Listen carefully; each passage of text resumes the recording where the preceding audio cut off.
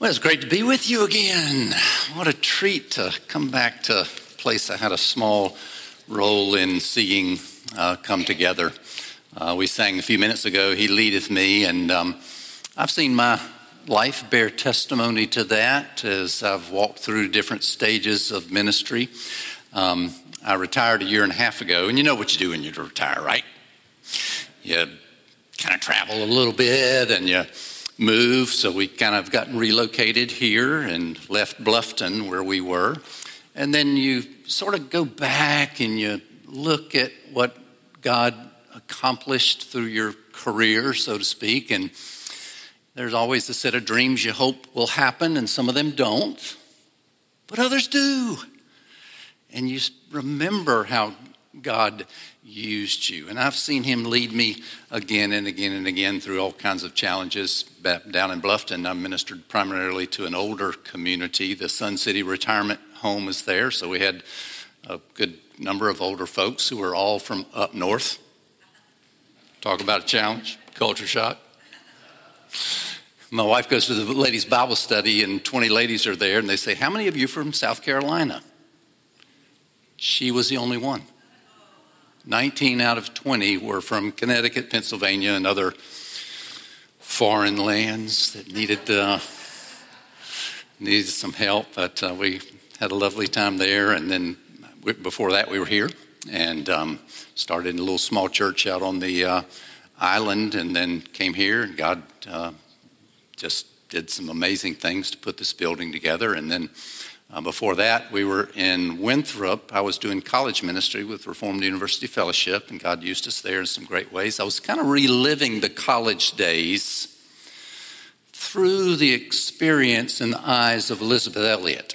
Y'all know who Elizabeth Elliot was. She was a missionary who, along with her husband Jim, went to Ecuador, late 50s, and tragically her husband and some of the other men were killed by the Auca Indians. So she kind of became famous through that. But if you want a good book to read late summer here, read Becoming Mrs. Elliot. And how that ties into my college years. She talked about going to college and how it was a both thrilling experience and a terrifying experience. It was thrilling in the sense that she left her little small town in Florida where the options among men were quite limited. And she went to Chicago and Wheaton University, where lots of vibrant, believing men were. And she dated a bunch of them, so it was thrilling to get to know different guys, right? And she enjoyed them, but nobody really captured her heart in terms of really pursuing her to really know who she was. And she longed for being deeply known. Now, one guy in particular, everybody said, "Y'all look great together." And she said, "I want to do more than look great together. I want to be greatly known and loved." And then she met Jim. And Jim grabbed a hold of her quickly, and they spent hours together, and he kept pursuing her heart and who she was. "How do you see this? Where are you going? What do you want to do with your life? Tell me who you are, Elizabeth." And whatever she would say, he would pursue it. "Well, tell me more, tell me more, tell me more." And so she, of course, was just finally enraptured by him. And then as they were engaged, it moved from thrilling to terrifying. Because you know what happens when you get married. The carefully managed image that you've projected in the American dating scene, the pieces of yourself which are less flattering, and I'm talking about far more than just the physical, you can't hide them anymore. And so she became terrified that if she was fully known, she'd be rejected. Well, the direction we're going today, if you struggle with that question, the idea of God's omniscience. Is it a source of terror to you? Or is it a source of exceeding comfort that you can trust that God can know everything about you and still love you? That's where we're going. Let's see what the conclusion is of the psalmist as we work through this in Psalm 139. I'm working out of the New International, a couple of places. It smooths some things out, I think, in a helpful way. So let me read. O Lord, you have searched me, and you know me. You know when I sit and when I rise. You perceive my thoughts from afar. You discern my going out and my lying down. You are familiar with all my ways. Before a word is on my tongue, you know it completely. O Lord, you hem me in behind and before. You have laid your hand upon me. Such knowledge is too wonderful for me, too lofty for me to attain. Where can I go from your spirit? Where can I flee from your presence? If I go up to the heavens, you are there. If I make my bed in the depths, you are there. If I rise on the wings of the dawn, if I settle on the far side of the sea, even there your hand will guide me, and your right hand will hold me fast. If I say, surely the darkness will hide me, and the light become night around me, even the darkness will not be dark to you. The night will shine like the day, for darkness is as light to you. For you created my inmost being. You knit me together in my mother's womb. I praise you because I'm fearfully and wonderfully made. Your works are wonderful. I know that full well. My frame was not hidden from you when I was made in the secret place, when I was woven together in the depths of the earth. Your eyes saw my unformed body. All the days ordained for me were written in your book before one of them came to be. How precious to me are your thoughts, O God. May we pray.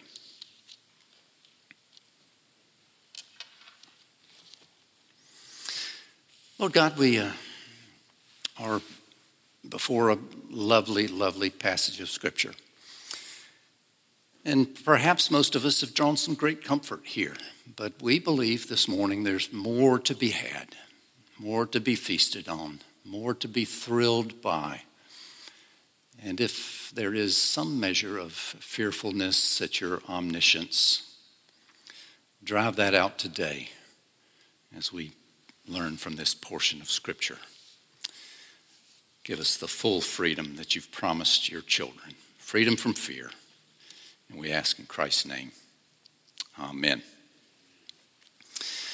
All right, God clearly knows everything about us, right? He knows all of our actions, the outward things which are publicly visible. He knows all the things we do in private. And then he as well knows everything inside of us, right? All of our thoughts. He knows them before we even think them.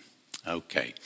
Now, clearly, if you are in disbelief, if you're not walking with Christ, that should terrify you. Rightly so.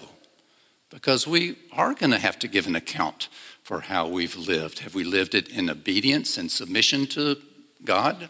Or have we been rebels in every act and every thought, some expression of rebellion from him? And of course, the way to initially get rid of the idea of God's omniscience being a terrifying thing is to simply come to the Lord Jesus Christ. Admit what you know about yourself. And what, trust me, he already knows. And he's just waiting for you to admit what's obvious. You need him for the forgiveness that can only come through the work of the Lord Jesus Christ. So right at the outset, if you're of the unbelieving angle, please don't wait another day and come to faith in Christ. Ask him to forgive you. He already knows everything about you. That knowledge should draw you to Christ. Come and don't delay another day longer. Now, to the believer, while we know this theologically, the idea of God's omniscience can still be a little bit unsettling or terrifying to us, right? Because we continue to sin. And we wonder, how long will God put up with us? How long will he bear with us when we're still such a mess? David reassures us, indeed, that there is a wonder to behold in fully being known. Instead of it being terrifying, it can be thrilling. Look what he says in verses 1 through 6. "O Lord, you have searched me and you know me.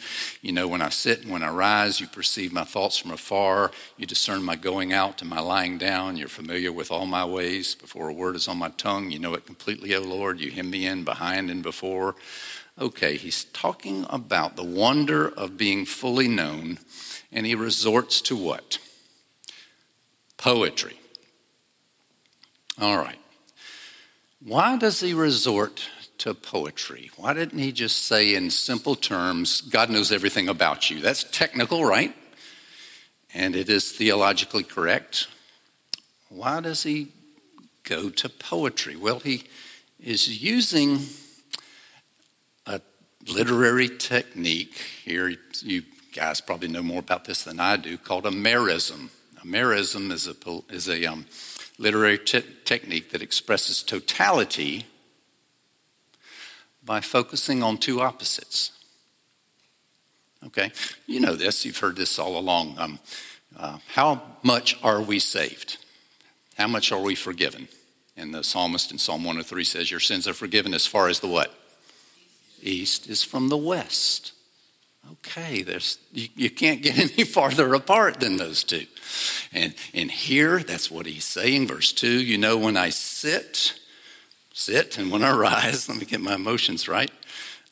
You discern my going out and my lying down. Verse 5, you hem me in behind and before. All right, I'm not just trying to play fun narrative games here. But we've got to have something beyond the technical and the theological that is warm and beautiful. Because that's who God is. He could have resorted to a technical definition of God's omniscience. God knows all things. But it's like resorting to a technical definition of what is a kiss. What is a kiss? Two individuals of the Homo sapiens species approaching one another, where the epidermis surrounding their mouths comes into contact with someone else's epidermis, with varying degrees of pressure and varying degrees of time. Does that warm your heart any? It doesn't warm mine any. I don't know what your definition of a kiss is, but you're in big trouble if that's what it is. And we want to depict God as something more than just theological and technical, because that leaves him in the abstract. And we need something personal and warm.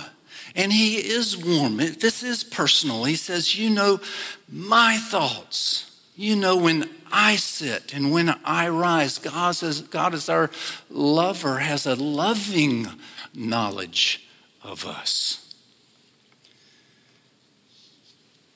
We need it to go beyond the abstract and personal. The abstract to the personal. And furthermore, we need it to go beyond the educational to the worshipful. What's the purpose of us being in here and somebody up here like me? Am I here just to educate you? No, I'm supposed to. Starts with the mind and with some warmth and some illustration. It's supposed to move into the heart where there's some warmth. And then usher out in the way we live.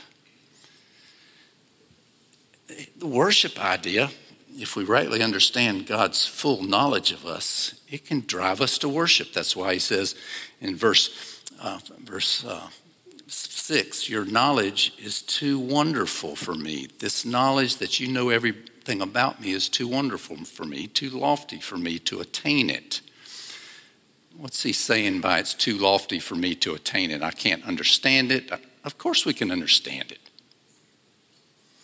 What he's saying is not so much that we don't have a category for that, but the category we have can't contain it.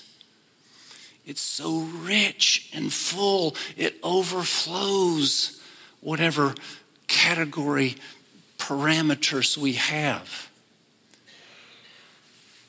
Would you let this knowledge of God knowing everything about you and still saving you move you to worship? That's what it's designed for. There's therefore now no charge that can be brought which can separate you from Christ Jesus. He already knows everything you've done wrong. And therefore nothing can separate you from that love. Does not make you want to worship. And I certainly hope it takes root in you so that God's full knowledge of you not only makes you want to worship in here, but serve out there. I've mentioned this a number of times here in other churches. My favorite Broadway musical is Les Mis. And you know the story there, right? Jean Valjean is a prisoner, and he finally gets out of prison. He has an encounter with a priest, and then he goes on to establish himself in a village where he creates a nice, successful factory, and he houses and cares for destitute people there and gives them a fair wage. They love Jean Valjean. He does some heroic acts of saving people, and one of the girls who's in there, Fantine, is dying. As he comes to her deathbed, she asks him to take care of her little Cosette, which is with the evil innkeepers. He goes and pays the ransom for her and pays dearly for it and takes care of her whole life. And then when Marius gets tangled up in the revolution, he goes and saves Marius. So he's this unbelievable hero who serves everybody he comes in contact with. Now, the whole of his service hinges on what? The earlier scene with priest, right? But something unique about that. If you don't know the story, the thief is walking home 100 miles without any money. He's starving. He knocks on the door of the priest. The priest takes him in, gives him a warm bath, a warm room, and a warm meal. And in thanks for that, later that night, Jean Valjean, desperate, takes the candlestick, the silver candlestick, and runs. The gendarmes capture him, bring him back to the priest, and say, all we need is one word from you, and he will be condemned once again. Jean Valjean in the climactic scene says, my dear friend, in your haste to leave, you left the matching candlestick, which makes a beautiful pair. And he lets him go. So often we focus on the act. Wow, how kind that the priest would act that way. But there's something that's a precursor to the action. It's omniscience. The priest knew the whole story. He knew everything about the guilt of Jean Valjean. And with full knowledge, he still loved and equipped and sent Jean Valjean on his way. And in a sense, that's how we're supposed to function. The knowledge of God knowing everything about us. And he still made us his own. and went to the cross and died with full knowledge makes an impressive dying act even more impressive. Do you see how omniscience can spur you on to worship and service? Well, in addition, omniscience can help us in our suffering. If we had read all the way to verse 19, we see a little bit about what the overall context of this verse was. I'll read it for us. If only you would slay the wicked, O God, away from me, you bloodthirsty men. There's a group of men who somewhere in David's reign are out to get him, kill him, spread false lies about him, falsely accuse. And you know the story of David. He needed comfort in this attack upon his character. Where was he going to get comfort? Well, he could possibly take comfort in his own abilities to seek justice and run down every false rumor about that the guys had spread about himself, right? Or he could entrust himself not to his own efforts at bringing knowledge to the whole. He could entrust himself to the omniscience of God to make all things right. Now, I'll speak to the unbeliever again for a minute. In our culture now, we're sadly in a position where we have nothing to do. We have little recourse with the injustices that have been done to us. Children are taught to look over the whole record of their past and find out where they've been oppressed or victimized, right? And then do what? You go out and seek justice.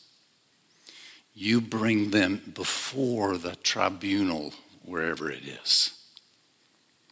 And you expose them and you demand justice or reparations in some respect or something worse, just revenge. And there are places where when we've been wrong, we should seek justice. But the sad tale of our day is when people are taught to simply, if you want to be free, go seek those who have oppressed you and demand that they make things right.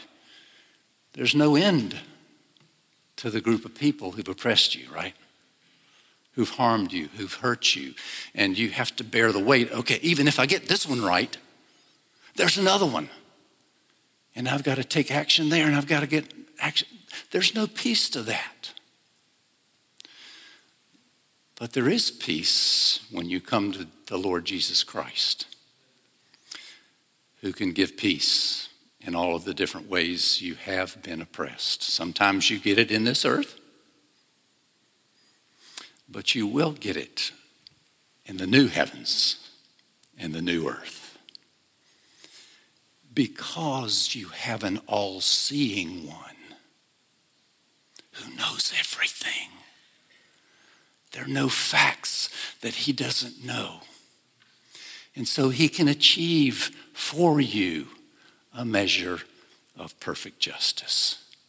Another reason to come to the Lord Jesus Christ. Be crushed under the weight of you having to make everybody see how wronged you were. Or entrust yourself to the Lord Jesus Christ who saw it all. How much freer you will be if you trust in the all-seeing one. What else do we have here? Well, first 6 verses are focused on God's omniscience. The second 6, 7 through 12, really focus on the fact not only that God knows all of this, and perhaps to some degree, if he's out in heaven, well, he knows that, but he only sort of knows it from afar. David says, but it's not just that he knows it while he's way out there. He's right with us. The wonder of his omnipresence. That's what we see in verses 7 through 12. Where can I go from your spirit? Where can I flee from your presence? If I go up to the heavens, you are there. If I make my bed in the depths, you are there. If I rise on the wings of the dawn, if I settle on the far side of the sea, even there your hand will guide me. Your right hand will hold me fast. All right, you're literary experts now. What is he doing?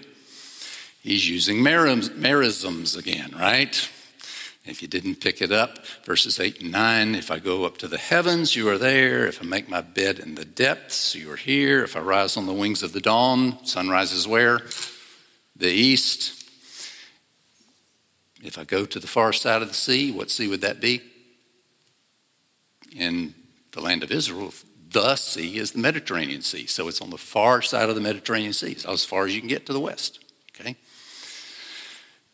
Now, again, we're not just playing literary games here, but again, he's trying to bring some warmth and some richness to this so that indeed we'd be strengthened in our belief that the Lord is with us, just like the Apostle Paul was strengthened by what? He's in prison. Chapter 4 of Philippians, he says what? Rejoice in the Lord. Again, I will say rejoice. Let your gentleness be known to all men. Why? God's out there. He knows theologically I'm in prison. That's not a whole lot of help, particularly at this point in time. Rejoice in the Lord. Again, I will say rejoice. Let your gentleness be known to all because the Lord is near. His omnipresence is what we've got to hang on to when times are rough. My wife has a bad habit of humbling her husband, who's theologically correct in most matters. You know, I can at times, you guys, many of you know me, I most of the time could look pretty calm and collected. Trust me, on the inside, I'm churning. I'm like the duck paddling. I got to take care of things or it'll all fall apart because this might happen or that might happen or this might happen. And at times, even at home, I bring that before my wife and she says, okay, yes, Sam, it might happen. But if it does happen, God's already there. Ouch.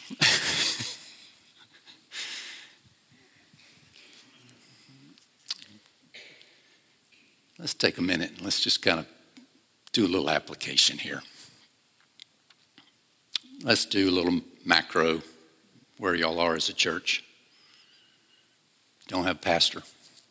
Can't figure out how it's going to quite work. You know, you have the process, but even processes have their stumbling points. And where's your peace going to come from? Your peace is going to come from not that you know how it's all going to work out, but that he does. That's where your peace is going to come from. Not all the phone calls you can make, not all the networking you can do. And your peace will be as well from the fact that God is with you. He's with you whether or not you have a pastor. Whoa. His presence. He's been with this church present at every point when it looked good on paper and all the bills were getting paid and we had the new building and we're in the high growth section of town. He was with you there. But at other times when, some things weren't quite as good, he's with you in both sections. My life has been a testimony to the fact that he leads me. He leadeth me. And he leadeth this congregation. So put your fears to rest. Whatever bad scenarios you can imagine, he's already there. And I believe, according to his scripture, you can have complete rest and trust that he will provide. How about your own individual life? Where have you been playing the what if game? What if this happens? What if that happens? What if that happens? He's already there. Where do you need some hope? He's there. Where do you need some courage? You got some things you don't want to face. So that's the last thing I want to. He's already there. And he already knows everything about that situation. Are you beginning to see how we need to stop seeing God's omniscience as some terrifying thing whereby, oh God, he doesn't know everything about me. I did this one little sin. He's going to reject me. No, he knows it all. So just worship and serve him and draw comfort from him. You know, we all go looking when we're born into this world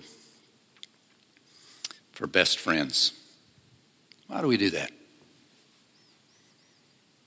Because we all have this insatiable desire to be known. And where does that come from? Well, it comes in part from the fact that you're created in the image of God.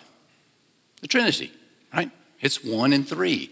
At the very foundation of all reality, there's a tripartite relational being that wants to be, the Father wants to be known by the Son and the Spirit wants to be known by the Son and the Father, and it just goes round and around and around. The Son says, Father, tell me more about your plan. And the Spirit, you're charged with applying that plan. Show us how it's going to work out. And they just get to rejoice in this work together of knowing the plan of salvation. You're brought into this world with a desperate desire to be known because you're created in the image of God. And you try it with a best friend, and sometimes they are pretty good at it, but they always fall short, don't they? So you go looking for a next best friend in junior high school or high school after you got burned somewhere along the line, and somebody who will know you and love you. And then you go through the high school years and you get married hoping that one person will know you fully, right? And not reject you. And yet we've all experienced to some degree our spouses looking at us and maybe not outright rejecting us, but just backing off a little. Or as many times as we've been through it, they still don't understand me fully. This insatiable desire to be known is an echo of the fact that at one time in Eden, we were fully known. God walked with Adam and Eve in the cool of the day, right? And can you even imagine those conversations where Adam or Eve would share something and God would say, tell me more. Tell me more. Tell me more. And Eve and Adam, at least early, were satisfied that God knew everything and loved them perfectly. The whole thing fell apart, of course, through Adam and Eve's sin, but it can be put back together again through faith in the Lord Jesus Christ. Have you come to the point where you've said the only person that could ever truly love me is Jesus? Come this day. My friend Kevin Thumpston is a pastor up in Lexington, Columbia area. His church works with a lot of down and out folks, some as much as homeless types, and they wander through the church, and 90% of them just want a little cash or want a little food. And one day this fella came in, and Kevin got up and was expecting the proverbial, hey, if you could just help me with a little cash or a little food. And the guy said something very disturbing, or very unusual at least. He says, hey, I don't want a handout. I don't want any food. I don't want any money. Would someone just speak to me as if I was a human? Now, what was that guy saying? At the very most obvious, I'm hurting. And the needs I have are so much more deep than what food can give me or a $20 bill in my pocket can give me. I'm starving to be listened to and known and still loved. God's done that for you. Our job as we face a hurting world is to listen and know and love like he did. Our listening, of course, isn't just to attach them to ourselves, but to attach them to the one who can perfectly listen, know, and love, Jesus. That's what the world's dying for. You have it. Take it to this world. We pray. Father, thank you for the portion of Scripture we've had today, and trust that some insight has come into this room. We pray that it won't be a brief flicker, but it would burn brightly in us all. May we meditate just a little bit more on your omniscience, and may it spur us to worship and then service and evangelize the lost. We pray in Christ's name. Amen.